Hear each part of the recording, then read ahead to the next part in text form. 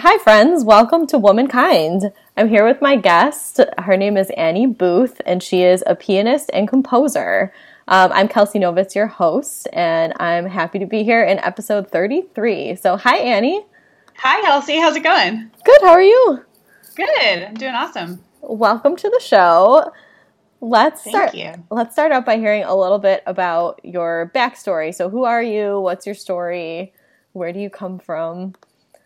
Yeah, so I'm from Denver, Colorado, which is where I'm currently based out of, and I am a jazz pianist and composer and educator. I teach as well as perform and write music, and I've been performing professionally for, let's see, probably about 10 years now, right out of high school. And I went to college and studied music, and I went to the University of Colorado in Boulder and studied jazz there.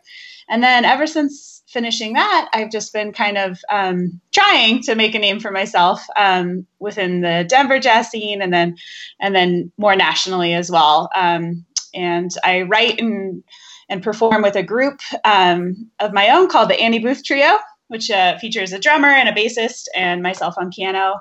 And so that's kind of my main project, but I stay really busy composing for bigger groups and kind of freelancing and teaching as well. So yeah, that's kind of who I am.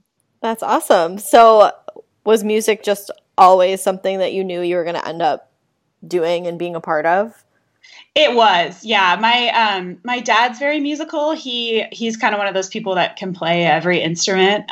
He plays bass mostly, but he plays fiddle and piano and guitar. And so growing up, we were just constantly surrounded by music. And so all my siblings, I have 3 siblings, and we all played instruments and took piano lessons. And I really actually hated the piano lesson thing, which is funny now looking back on it, but wow. I realized I just had to get into jazz and kind of breaking the rules a little bit, and being more free and open to just making music. That was really what attracted me to specifically the jazz art form. Mm-hmm. But yeah, it was kind of clear at a certain point, maybe age 14, 15, I was like, this is what I want to do. I'm going to commit myself to this. So yeah. Was there ever any, that stereotypical question of okay, this is an art. How can I do this as a career? I mean, it sounds like no, if your dad was musical, you maybe didn't have that pushback, but did you experience that in any way? No, my parents were so supportive. They're like, all right, yeah, you're going to do this, go to college for music, and yeah, we'll help you figure it out. But I felt that for sure myself. After I had finished college, I was like, all right, cool. I have this bachelor's degree in music that doesn't guarantee me any sort of job, but here we go. And so I kind of figured things out slowly but surely. I did a cruise ship gig right after college, which was a great job to kind of save some money and see the little bit of the world. And then after that, it's just, I've been kind of strategically just trying to build the career, as a self-employed musician, but doing a lot of different things, teaching and, composing and freelancing, and it's tough, but it's been a really, really amazing journey the past few years. Nice. So for, the lay person who maybe doesn't know a lot about that scene, and this might be kind of a personal question, but how does someone generate an income from that? Yeah, that's a really good question. Well, like I said, part of it is teaching. So whether that means teaching hourly piano lessons. And I don't really do that much these days, but I used to teach kind of actually little kids. And I found out that wasn't my forte, 5-year-olds, 6-year-olds. Oh, that would be so hard. It was hard. It was really hard. It was very, a lot of them are really sweet, but they're very antsy and feels like babysitting sometimes. But so there's that, or teaching high school musicians. I love doing that. So that, you can make kind of an income that way. another way is basically just playing gigs. So and that's primarily what I do now is I play concerts, like, you know, where people are sitting down in a theater. I have one of those coming up next week. But I do like kind of jazz club stints where it's like, you know, maybe it's a little noisier or it's a sit down audience. Maybe they paid a cover to hear you. For a while I was doing like wedding gigs and that kind of thing, like playing piano in wedding bands or playing for the ceremony of a wedding and kind of like corporate events. And you kind of just make a puzzle out of all these different, you know, parts and all these things you can do. And it kind of tends to just amount to an income somehow. Nice. I mean, you listing all of that, there's a ton of opportunity out there now, like for those things. And you'd be surprised, like just, I mean, I actually, this is something I want to do in the future is create a coffee table book of musicians' weirdest gigs. Oh, cool. Because we find ourselves in these like really weird situations. Like where you're just like, how did I end up here? I'm at like a clown convention and I'm playing cocktail music, you know, it's just, but we kind of just, once you kind of fall into the fold of the scene, it's kind of cool how it just works out. You just get calls for stuff and that's awesome. You can kind of piece together your income. Yeah. So what is your weirdest gig then? Oh, I have a couple. I think everyone should probably give their top 3, but one of the weirdest ones, I played this Great Gatsby party up in the mountains of Colorado. It was it was like a multi-million-dollar mansion. Wow. And they just threw a party just because it wasn't like a birthday. It was just like, we're having a party. And it was just so weird. Like people fell into this like pond that was there. It was just, and like, it was this huge, driveway, like climb up to get there. We had to like schlep our stuff. And oh my gosh. That was just weird. Cause I was like, how did I find myself here? Yeah, that's very odd. It was odd, but I found myself like, I played at a women's prison before. That was unusual. Wow. That was actually really cool. But it was very strange, you know, just going through the, kind of process of getting in, you know, going through the security and all the metal detectors and, but that was a really rewarding kind of unusual gig. So yeah, there's a lot, of weird gigs, but, it's cool. I like that. I like that every day is really different, doing definitely. This and it, you know, just, it's always a challenge. Like, you know, it can be, some gigs can be not so fun or challenging in certain ways. And then some are just like, you know, euphoric and then the music's amazing and the vibe is so good. So I love that just is different every day. Mm-hmm. Definitely. So what is your favorite instrument to play of the instruments that you do play? Definitely piano. So I did play clarinet for a long time, in high school and through college also, but I just wasn't as passionate about the clarinet as I am about the piano. So piano is definitely my favorite. And, so that's kind of what I find myself doing all the time these days is just playing piano. Yeah. Oh, okay. Well, it sounds like you've come a long way from those lessons as a kid. Yes, I have. Yeah. But I can understand that. Like as a kid, it would be very like tedious. Like the learning how to play aspect or the learning how to do aspect of anything is always very tedious until you're in like the expert stage.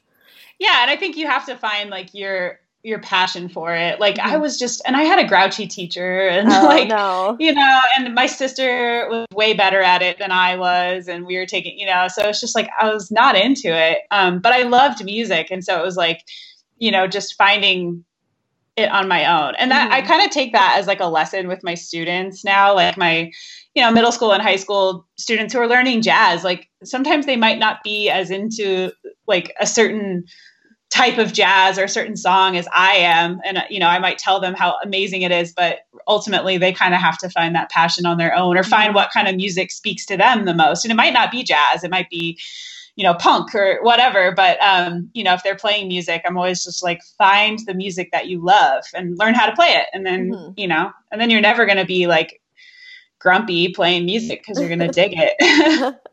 Yeah, I relate to that on a deep level as a high school teacher that you have to let students totally find their own passion for things, for sure. Yeah.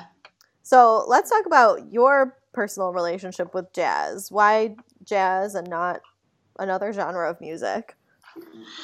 I think, jazz is such a unique style of music. It's uniquely American. Mm-hmm. Obviously, that's not why I play it, but there's just so many things about it that it just differentiates it from other styles. And for me, like when I first started listening to jazz, it was like very mysterious to me because I had no idea what's going on. And I think a lot of people can relate to that. Like if they hear a jazz band somewhere and they're like, I don't know what you're doing. You're just playing a lot of notes. It sounds cool, I guess, but like a lot of notes going on. And when I first started listening, that's how I felt about it.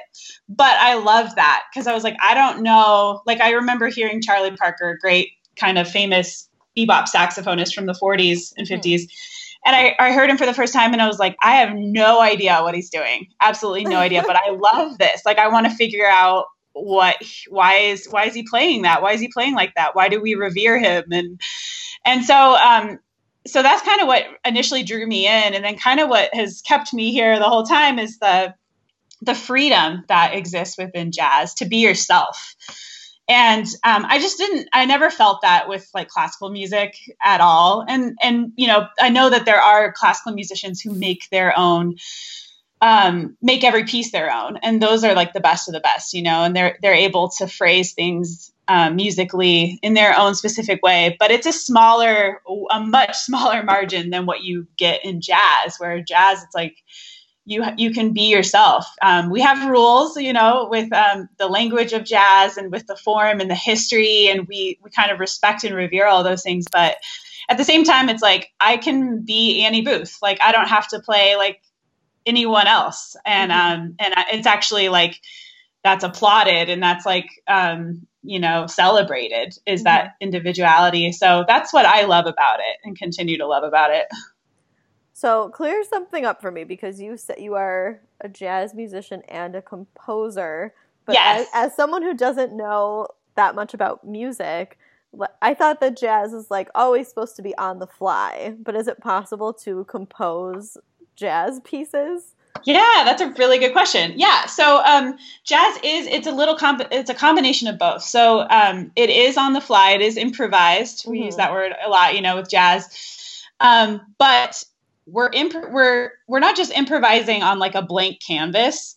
We're kind of improvising within a boundary, and the boundary is whatever song we're playing. So that makes sense. You might be playing like a song that has 12 measures, for example, like a blues. We call it 12-bar blues. So it has 12 measures and it just rotates round and round and round and round. And then the jazz musicians will play like a melody maybe for the first 2 times. And then after that, everyone will have their own chance to kind of improvise over those chords, if that makes any sense, over that form. Yeah. So what I do as a composer is I write my own melodies and harmony and songs, and they might be in very different styles. Like I might have a swing song and, I have some stuff that's more funky or more just kind of like ballad-like and slow. So I can write my own song and then bring it to different jazz musicians, and then they know what to do to improvise over it. So they can put their stamp on my song, if that makes sense. So it's it is a little bit of both. It's like, and that's one reason I really, really love jazz, is because it's not just chaos all the time. And sometimes I think it comes across that way to the listener. So that's kind of, on us as jazz musicians to kind of bring listeners in and not alienate them by just playing a bunch of notes for 20 minutes straight or whatever. But yeah, so it's like freedom within structure. Okay. I do like that. That's cool. Yeah, I like it too. So let's talk a little bit about the jazz scene. And, you are a woman. And there are a lot of men in the jazz scene. So let's talk a little bit about some of the gender dynamics within that scene.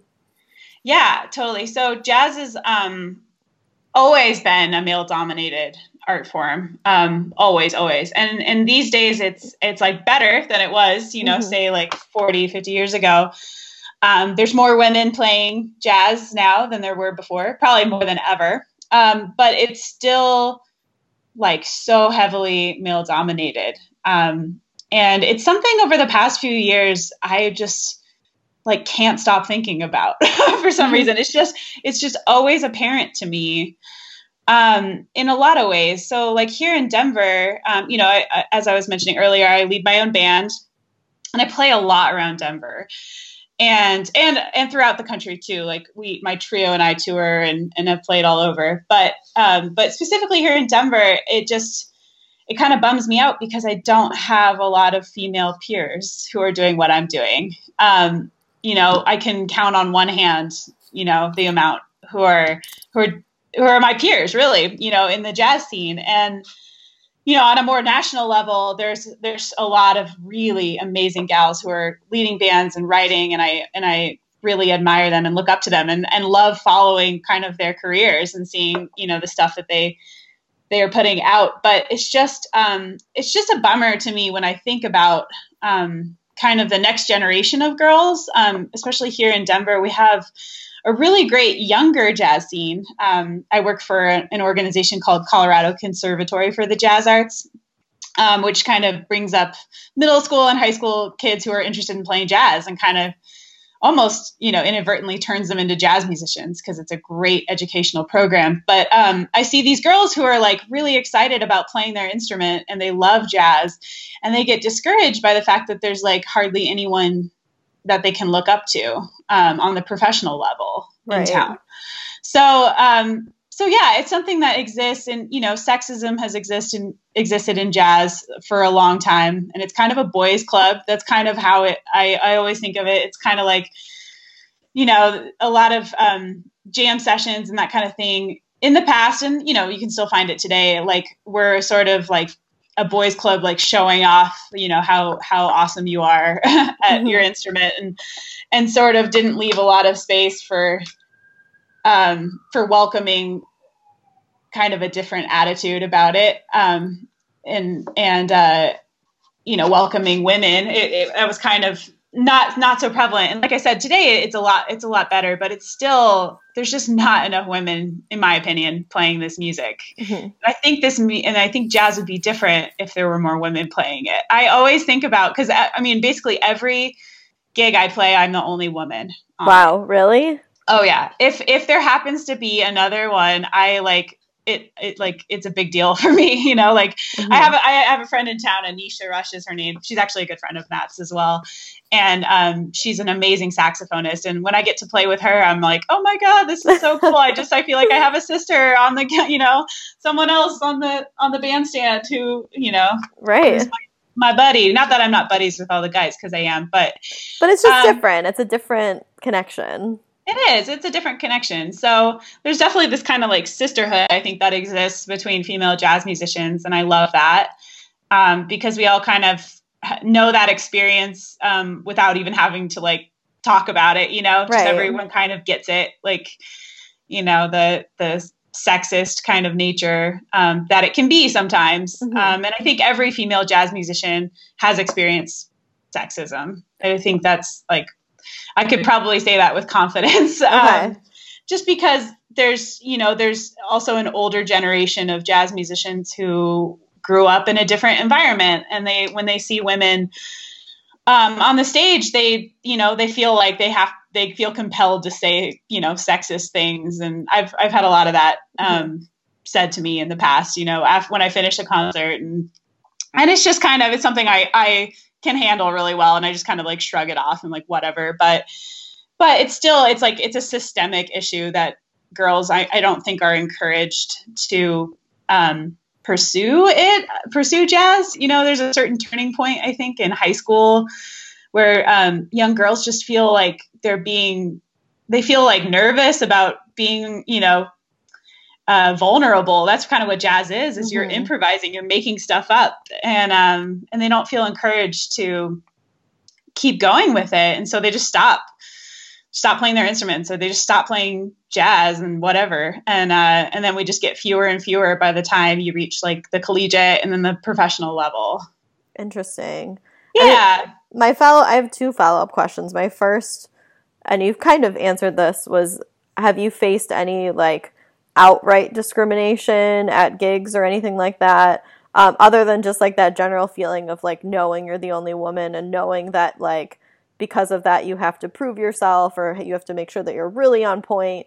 So that's one area I want to talk about. And then I know that you teach young girls, so I want to talk about kind of like numbers wise, like where we're at. Are there more girls getting involved in jazz at a younger age that then kind of fall off, or is it something that it is changing? Yeah. So your first question, I haven't like experienced a ton of discrimination, but there's one experience that like definitely is always at the front of my mind when I kind of get asked this question is when I was in college, we had, it was this big kind of summit at CU. It's like called the Conference on World Affairs. And it's this huge thing. Thousands of people come into Boulder for it. And they do a music portion and they bring in all these really amazing musicians from around the world. And they do a concert. And for whatever reason, this year, it was the only year they did this. I think I was a sophomore in college. They decided that they would have the jazz students perform for these guest artists in kind of like a clinic masterclass sort of thing. But it was open to the public. So it was very weird. So there was like 200 or 300 people there. Maybe not that many, at least 100. Just people from the community, like people who don't necessarily know anything about music, whatever. And so they were just in the audience. And then we were kind of like, I don't know, we performed for the guest artists and then they were supposed to give feedback. And at the time, I was the only woman in the jazz program at school. Wow.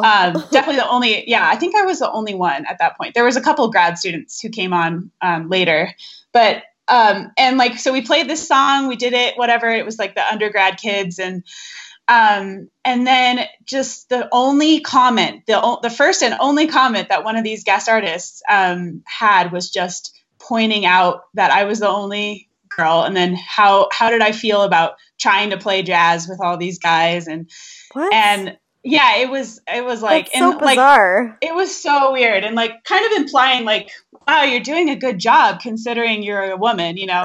Yeah. Like that's kind of what his comments were like. And, when I think about it now, like if it was me now, I would be so sassy, right? I would but I was just shy and young. And so I just didn't know how to handle it, but it really upset me. So that's kind of that was like my first introduction to it. But I've been lucky because a lot of people, I think, respect me around town and my peers are just really, they're really like, they don't make that distinction known that like, it's like, I'm a woman. It's like, it doesn't matter, which obviously it does matter. It does make me different, but they don't treat me with any kind of discrimination. So, but I do get sexist comments, every now and then. Right.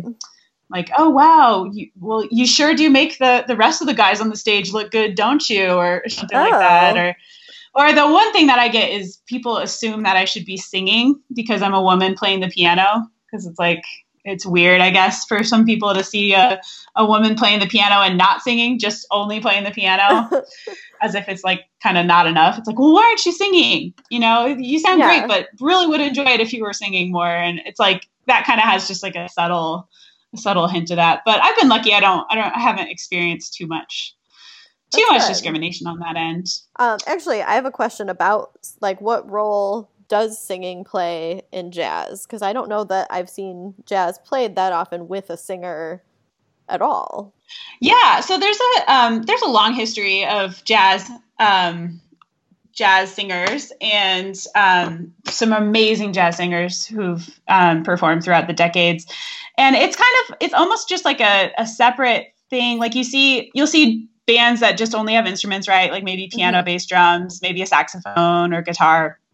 And then sometimes you'll see just singers like thrown into the mix as well. So maybe the singer might be the leader of the band, might have their name on the, like the so-and-so quintet, and it might be the singer kind of that's featured, or they might be more as kind of considered like another instrument. Like I'll add singers to my bands just because I really like, how that texture works within a composition, like just having the human voice there and having the ability to communicate words too is pretty cool, because it's a really great way to kind of engage an audience a little bit more than just playing instrumental music.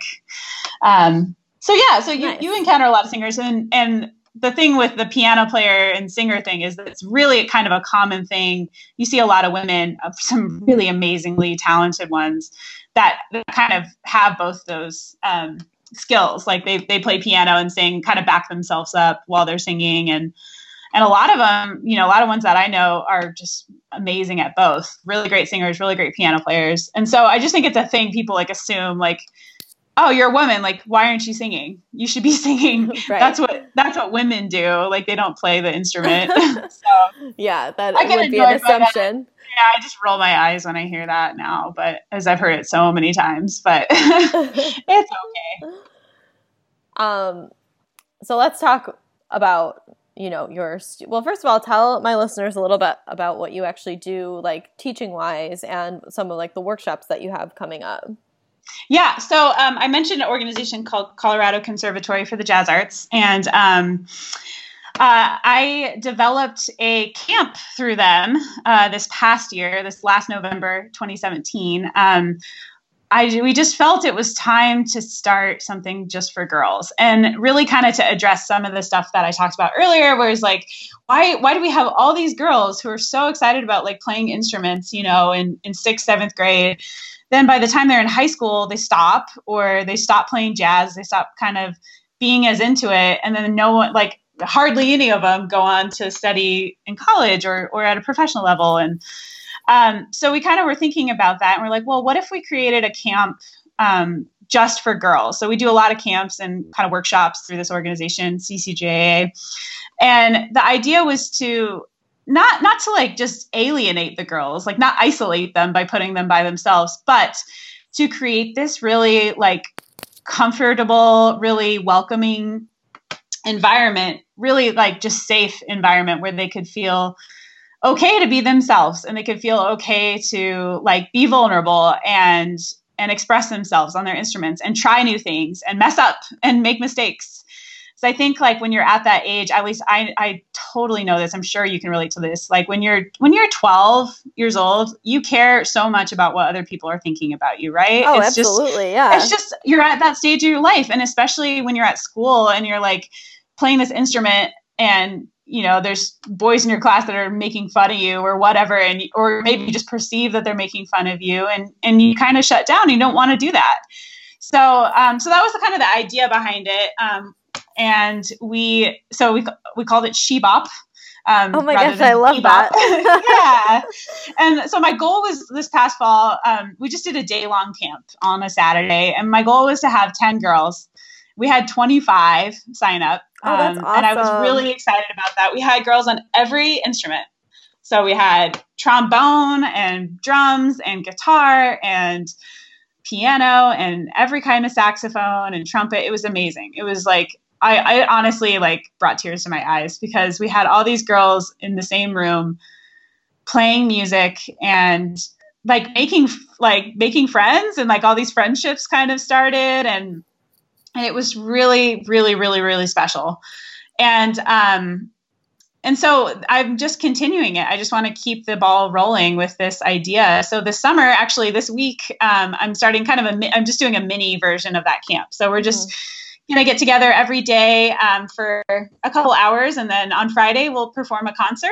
And this week, what I'm focusing on is only playing music that was written by female jazz musicians. Oh my gosh, I love it. Yeah, so I'm kind of exposing them to some of the greats like Carla Bley and Jerry Allen and Maria Schneider and Mary Lou Williams, all these really incredible women who actually, I mean, talk about like Mary Lou Williams, she faced a lot of adversity, just being from a different era where it was even harder to be a jazz musician. So that's really exciting. I'm excited about that. And we got about 8 girls signed up. So just perfect amount for a small group. But it's something, I don't know, it's something I can't, like I said earlier, I just can't stop thinking about it, because, I'm one of the only teachers, if not the only one in Denver jazz, you know, who's a woman. And so I'm glad that they know me, but it's just like they should be exposed to way more, and they should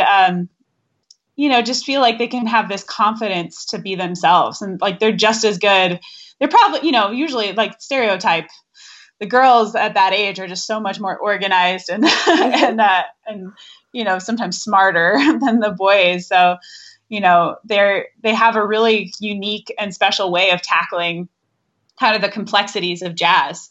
And so I just want to create an environment that can help them boost their confidence and help them just know that they can do this. And it, you know, if they're passionate about it and they want to do it, they can do it. And if they're not passionate about it and they don't see it, you know, in their future, that's amazing too. Like but they're going to carry this kind of, hopefully this thing with them through life, this appreciation for music and this appreciation for, you know, for supporting other women and seeing other women do what makes them happy. So yeah, that's kind of my she-bop thing. I love it. It sounds amazing and so fun and like such a great environment. Oh, thanks. Yeah, it's really cool. I mean, I'm a huge proponent of like all girls situations and all girls schooling. You know, yeah. I went to an all girls school. I was a member of the Girl Scouts. Like, I think that's a lot of learning happens in those situations. So that's awesome. Yeah, I agree. I think it's that camaraderie, that like kind of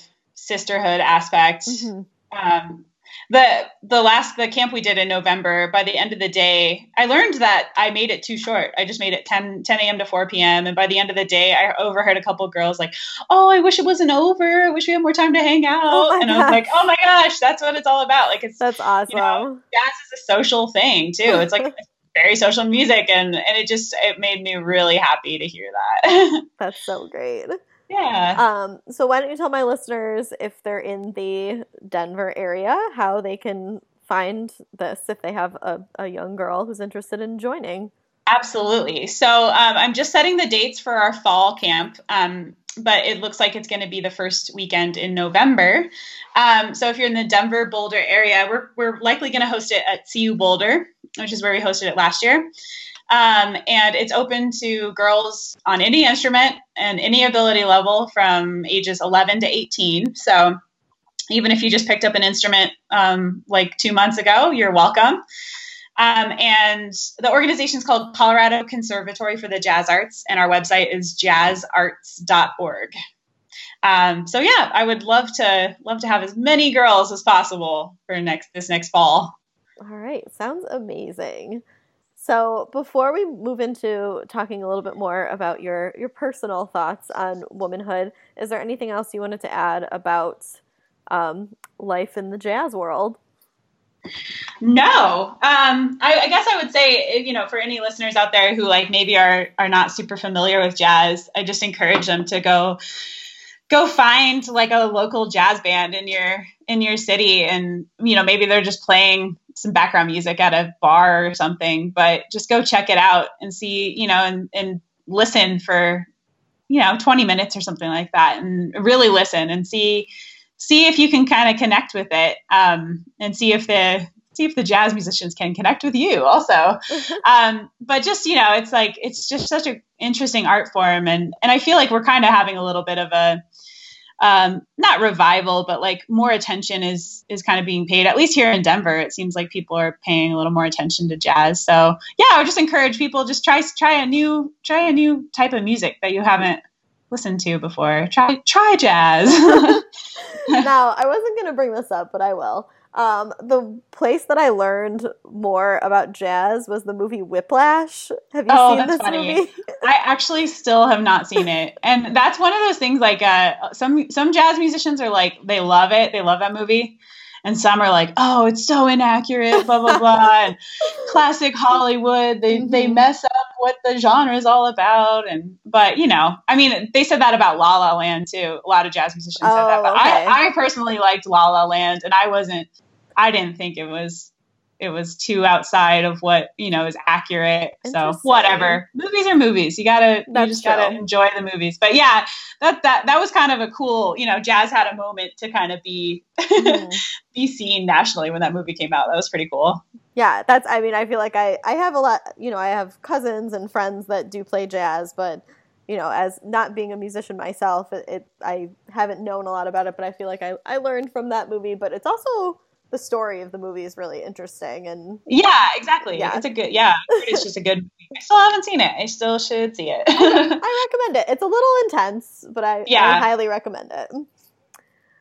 All right, Annie, so let's hear what it means to you to be a woman.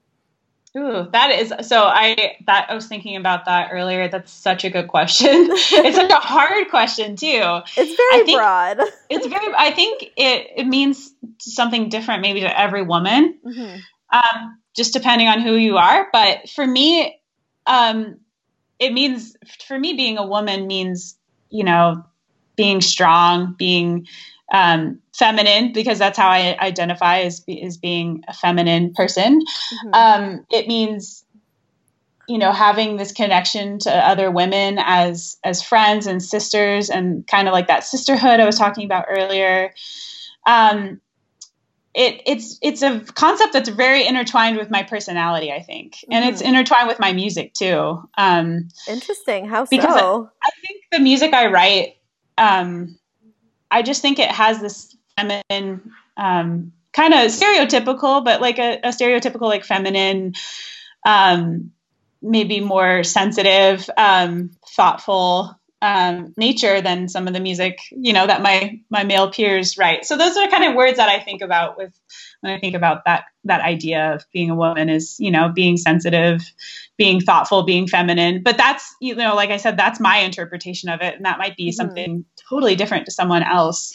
But yeah, that's kind of how I see it. I like that. I mean, it totally is up for interpretation and projection of each person onto it, what it means. Yeah. I would be curious to hear like what you think about that. Like how would you respond to that?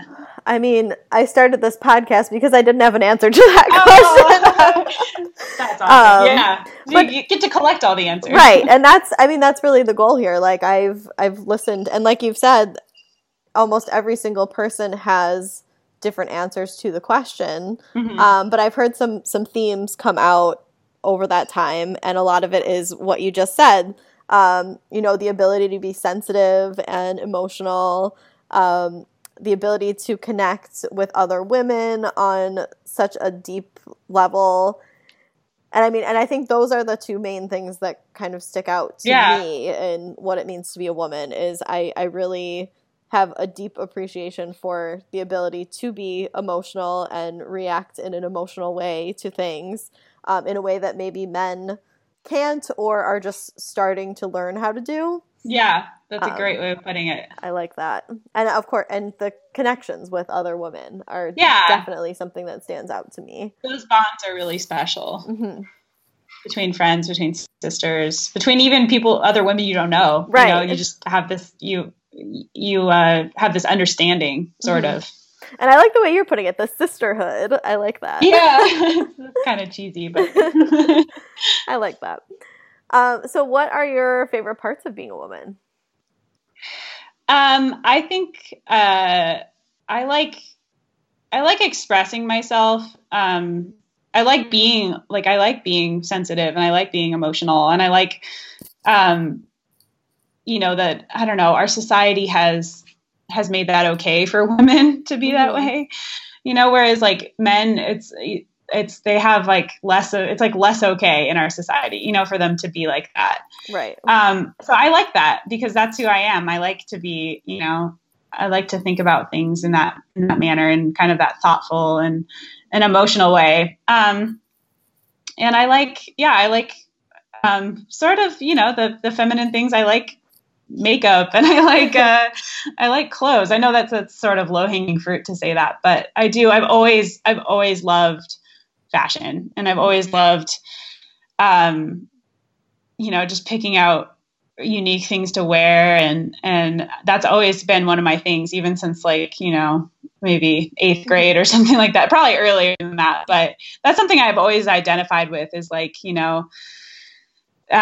just picking out cool things to wear, going to vintage stores and finding cool jewelry and cool, and that's not something that's specifically being a woman, but that's kind of how I identify with it. Mm-hmm. And one part I really love about it is, dressing up and feeling pretty and feeling beautiful. I'm definitely going to be expanding on that aspect of womanhood for my story of Subversion when I talk. I'm going to be talking about Barbie a little bit later. Oh, that's right. We'll be expanding on that. that's like very much tied into that, isn't it? So on the flip side, what are the hardest parts of being a woman? I think some of the things that I said I love can also be some of the things that are hard. For me personally, being in a male-dominated environment, it's hard sometimes to be more emotional and more sensitive because it's sometimes it's a world where, that sensitivity is maybe like seen as like a weakness, or it's seen as like, you're just being too much, like you're just, so in my personal world, that sometimes is hard, or I overthink things because that's just my environment that's my default is to be emotional. But, I think just on a broader level, in society, our society has always been male dominated too. So it's harder, it's harder, I think, in any career to be on the same level as men when you're a woman. Mm-hmm. That's like facts. That's like, the wage differences and the cultural differences of just, women not being perceived as being on the same level. Right. I think that's the hardest part is just like, and that's so ingrained and so systemic, from centuries and centuries and centuries of history, right? That it's like, we as a gender are breaking through now more than ever, but it's still there, like just the persistent sexism that exists on every, like, in every sector, in every sort of culture, and every, it's just like, right. That's still there. It just like blankets everything. So that I think is the biggest, the hardest thing, as a gender for us. Right. And having to, spend so much time thinking about this and thinking how we fit in and thinking about how to change it. It takes up a lot of energy. It does. And there's so many women who are like doing so many amazing things to, help push through that even more and help other women and fight for those those equal rights, whether it's like, reproductive rights or just, equal pay, or just getting more women in certain, more women to be airline pilots and more women to be this and that. And so that's really inspiring that it's just, you do see a lot of people like that have committed to this cause as just women, just helping women. Right. Thinking back to what you said about how sometimes like your favorite parts can be the hardest parts. Like, I completely agree with that because, one of my favorite parts is the ability to be emotional, but sometimes being emotional prevents people from taking you seriously because like quote unquote stereotypical feminist or feminine qualities are not necessarily the qualities that our society values. That's totally true. Yeah. It's like, oh, you're being crazy or you're, right. Whatever, you're being way too sensitive or you need to get over it or whatever. But it's like, if that's in your nature to perceive the world that way, like, you should be able to perceive the world that way. Totally. And I think empathy and sensitivity are the keys to a lot of things and the solutions to a lot of problems. Many things. Yeah, so many things. And that's why it's like, it's just like, if there were more women in like leadership positions, like, right. In politics and in everything with those like empathy and sensitivity and sympathy and all these things, like it just, I feel like the world would be a better place, probably. I completely agree. A more welcoming place, a more thoughtful place. So is there anything you think the world needs to know about women that it doesn't know right now? Oh, I think, all that being said, I think women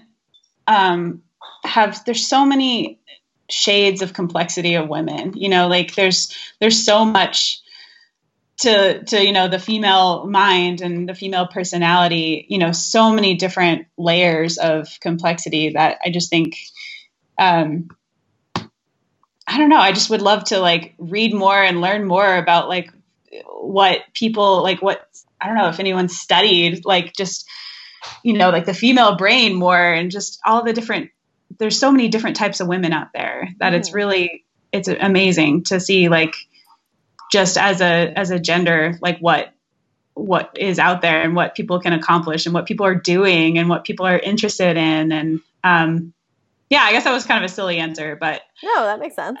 I just think like, I'm thinking about everything kind of in terms of my lens of like the music world. And there's sometimes, you can kind of see, oh, that's just a girl playing the piano. We've seen that before, but it's like, every woman who plays music has her own individual voice and perspective and life experiences and, certain spectrum of emotional, vulnerability and all that stuff. So yeah, it's just, I think I'm very fascinated by all that. So do you think, so in like the writing world, like, there's the genre of like chick lit or whatever. And then in movies, there are chick flicks. And there's just kind of this general like devaluing or like frivolity that's ascribed to things that are produced by women. Do you think that's the same in the music world and specifically the jazz world? I think so. I mean, I think when people think about that in that kind of same perspective, it's like singers. It's like, like female vocalists, and it's like female vocalists singing like a sultry version of My Funny Valentine or something like that. Like that's sort of what, female jazz musicians. Okay, that's what they do. But like, in the spectrum of female jazz musicians, oh my God, there's some, like a woman named Jerry Allen. She's like one of my heroes. She passed away, unfortunately, last year. Oh. But she was like just the most wild pianist, you've ever heard, but so creative. And so, her music, a lot of her music is very sensitive and very beautiful, kind of maybe what you would expect from a female musician, with a strong sense of emotion, but also, I mean, she could play so avant-garde and so like free and it's so different than maybe what people might think a female pianist like Diana Krall, and I love Diana Krall, but she's very much more like in this kind of commercial, very easy listening kind of vein. Right. Mm-hmm. But like, there's just, or Carla Bley is another pianist just like that too. Just like so creative and so out there and funny and, like intertwines humor with her music a lot. And I love that.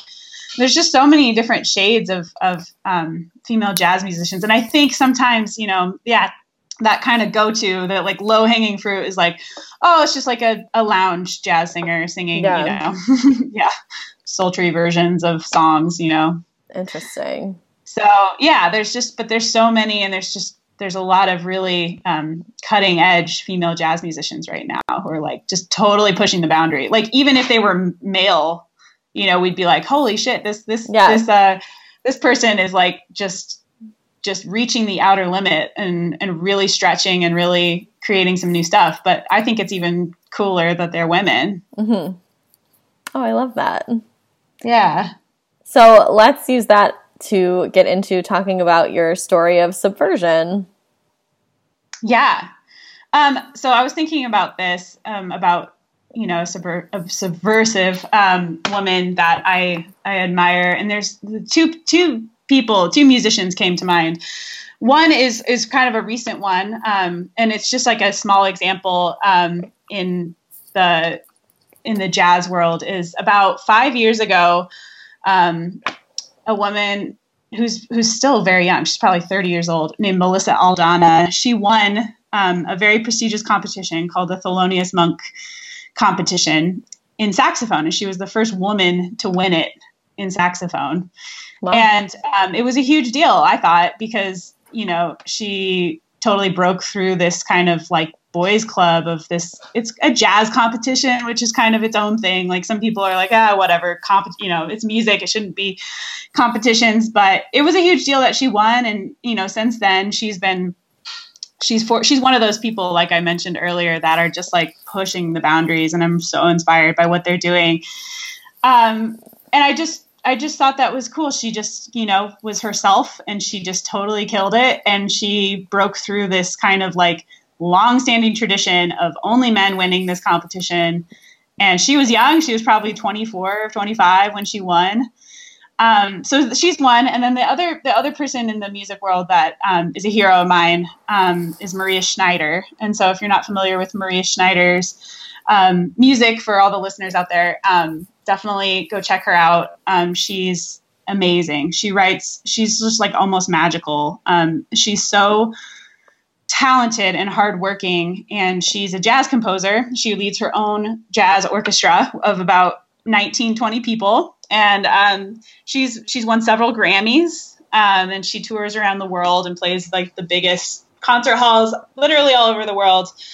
And she is one of my heroes because first of all, she's one of the few female jazz composers for that kind of big of an ensemble that's even around. There's a couple of others that were around before her, but when she came about in like the 90s and then early 2000s, you know, she really paved this way for herself and pushed through a lot of you know, just like the similar thing, like this established thing of like, this is a thing that dudes do. And so she leads her own band, and I think more than anything, she worked really hard at paving that path because it was so established as like, this is the way it's done. And her music was so different from other stuff that had come before it and was happening at the time.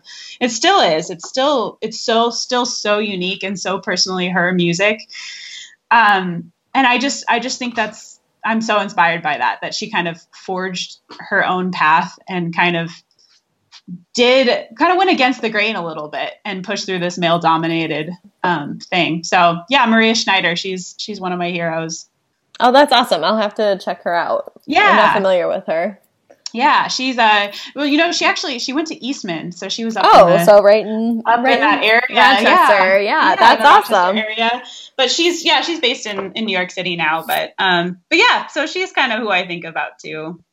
That's awesome. Learning a lot about music today. All right, so I'm actually going to get into my story of subversion. It's a little bit controversial because, like I said, I'm going to be talking about Barbie, and there are just lots of opinions out there about Barbie, but I'm specifically going to be talking about Ruth Handler, who is the inventor of Barbie. And so, Annie, did you play with Barbies when you were a kid? I totally did. Yeah, I did too. I had like a dream house of sorts, and usually what I did was I would spend like a really long time setting everything up, and then by the time everything was set up the way I wanted it, I didn't want to play anymore. That was typically what happened. That was the fun part. Yeah, the setting up, and then I'm like, all right, I'm bored. I got it. But yeah, I guess funny. I've never really... You know, I always had Barbies growing up, and I guess I never really thought of whether or not Barbie had an impact on me. But I watched the documentary. It's called Tiny Shoulders, which is really hard to say for some reason. Tiny Shoulders, Rethinking Barbie, which is a documentary on Hulu, and it talks about how Barbie... it talks about the history of Barbie's image, and it talks about how Barbie has been reimagined in the past couple years. And so the documentary came out pretty recently, but it's talking about the redesign that happened with Barbie that came out in 2016. So within the past couple years. So I didn't know much about the inventor of Barbie, but her name is Ruth Handler. And she was a businesswoman, basically. She was the salesperson for her husband's companies, and her husband and his business partner eventually formed Mattel. And just reading about her, she just seemed like she was really just a driving force behind sales and behind making deals and really coming up with the prototype for Barbie and getting it out there into the world and just making some really bold decisions that nobody else was making at the time. Like, I read that Barbie was the only sponsor of the Mickey Mouse Club, and that was before any TV shows had like toys as a sponsor, and through that their marketing kind of skyrocketed and they were able to sell a lot more Barbies that way. So the way that Ruth Handler came up with the idea for Barbie dolls was that she was watching her daughter play with paper dolls, and paper dolls were kind of unique because all the other dolls at the time were like baby dolls, and they kind of promoted this like nurturing environment where they were given to young girls, and it was promoted that, you know, young girls should take care of babies and know how to feed babies and just be very nurturing. Whereas the paper dolls were adult women who had like careers and jobs, and you can kind of dress them up and project your like fantasies of what you wanted to be when you were growing up onto that. And so she thought that was very unique, and she wanted to come up with basically a 3D version of paper dolls. And it's kind of odd, like in the documentary, they talk a lot about how Ruth thought it was very, very important for the doll to have breasts. And I never really thought about that before. Like, yeah, it's like an adult woman's body. I mean, it is plastic and things are missing, but it is like an adult woman's body, which, you know, you are going to think about that differently than with like a baby doll. Right. I don't know. That just was interesting to me. And sorry, my notes are kind of just like I just kind of like spewed a bunch of notes about this because I don't really know what to like make of it still. But the documentary is really interesting because it shows like the evolution of Barbie, and it shows kind of the ebb and flow of Barbie's popularity. Like when she first came out, she was very, very subversive. It was this product where I think there were 6 different options, one of which was an astronaut. And this was the 1960s. So, you know, the United States hadn't even been to the moon yet, and Barbie was an astronaut. A woman wouldn't even be an astronaut for another 20 years after that. Wow. So that's insane to me that there was like a Barbie that was an astronaut, a Barbie that was a businesswoman, and a very career-focused spin on things. Mm-hmm. And so then throughout the 1960s, sales went up, but then as we reached the late 1960s, when, you know, the feminist movement really like picked up again, sales dropped. People were just not really interested in upholding the gender stereotypes, and Barbie had to like reinvent herself. And so that was something that happened several times over the years. And the one thing that there was a Barbie in the 80s that was like day to night Barbie. And so during the day, she was a career woman with a briefcase. And then you flip her dress inside out, and at night, she's ready for a date with Ken. So, I don't know. Just very interesting. Funny. Yeah. Let's see. I mean, obviously, like, I don't know. The whole documentary feels very strange to me because, you know, the whole documentary is how can we market Barbie in a new way in 2016 for our new social landscape. But it kind of feels like they're asking how to market womanhood, which is an interesting thing to think about, that like womanhood is being packaged in Barbie, and she's become such a symbol. And of course she's very like problematic, and with offering only like one body type, and like Barbie was often, I mean, I think like the quintessential Barbie picture that we have in our minds is like a certain body type, blonde, white, and that's it. And the fact that Mattel has been they've been trying to change that, but really haven't like gotten on board with that until the last couple of years. So I think that is a pretty problematic thing. But the conclusion of this documentary is that at the end of the documentary, they release these new Barbie dolls that come in different Barbie type or in different body types. So there is a curvy Barbie, there's a petite Barbie, there's a tall Barbie, and I think an athletic body type. So that was kind of the result of the documentary, this revolution of Barbie with different skin tones, different hair textures, and different body types being released. And so those have been out since 2016. And I guess I didn't really even know that because I'm not in circles where people are buying Barbies or playing with Barbies. Yeah, I was going to say I didn't know that either. Most of my friends that have children, their children are very young, so they're not at that age yet where they would have to think about whether or not they were going to buy a Barbie. But right. I just found that pretty interesting and kind of subversive, and I'm happy that Barbie is kind of caught up with what people actually look like. That's really cool. I didn't know that. Coming. Yeah, a long time coming. Probably should have happened decades ago. Right. But... Well, in the documentary, they talk about how part of the reason it was so difficult is because, they've kind of been known for having like clothes that fit every Barbie. So if you're making different body types, you have to make different clothes for every Barbie.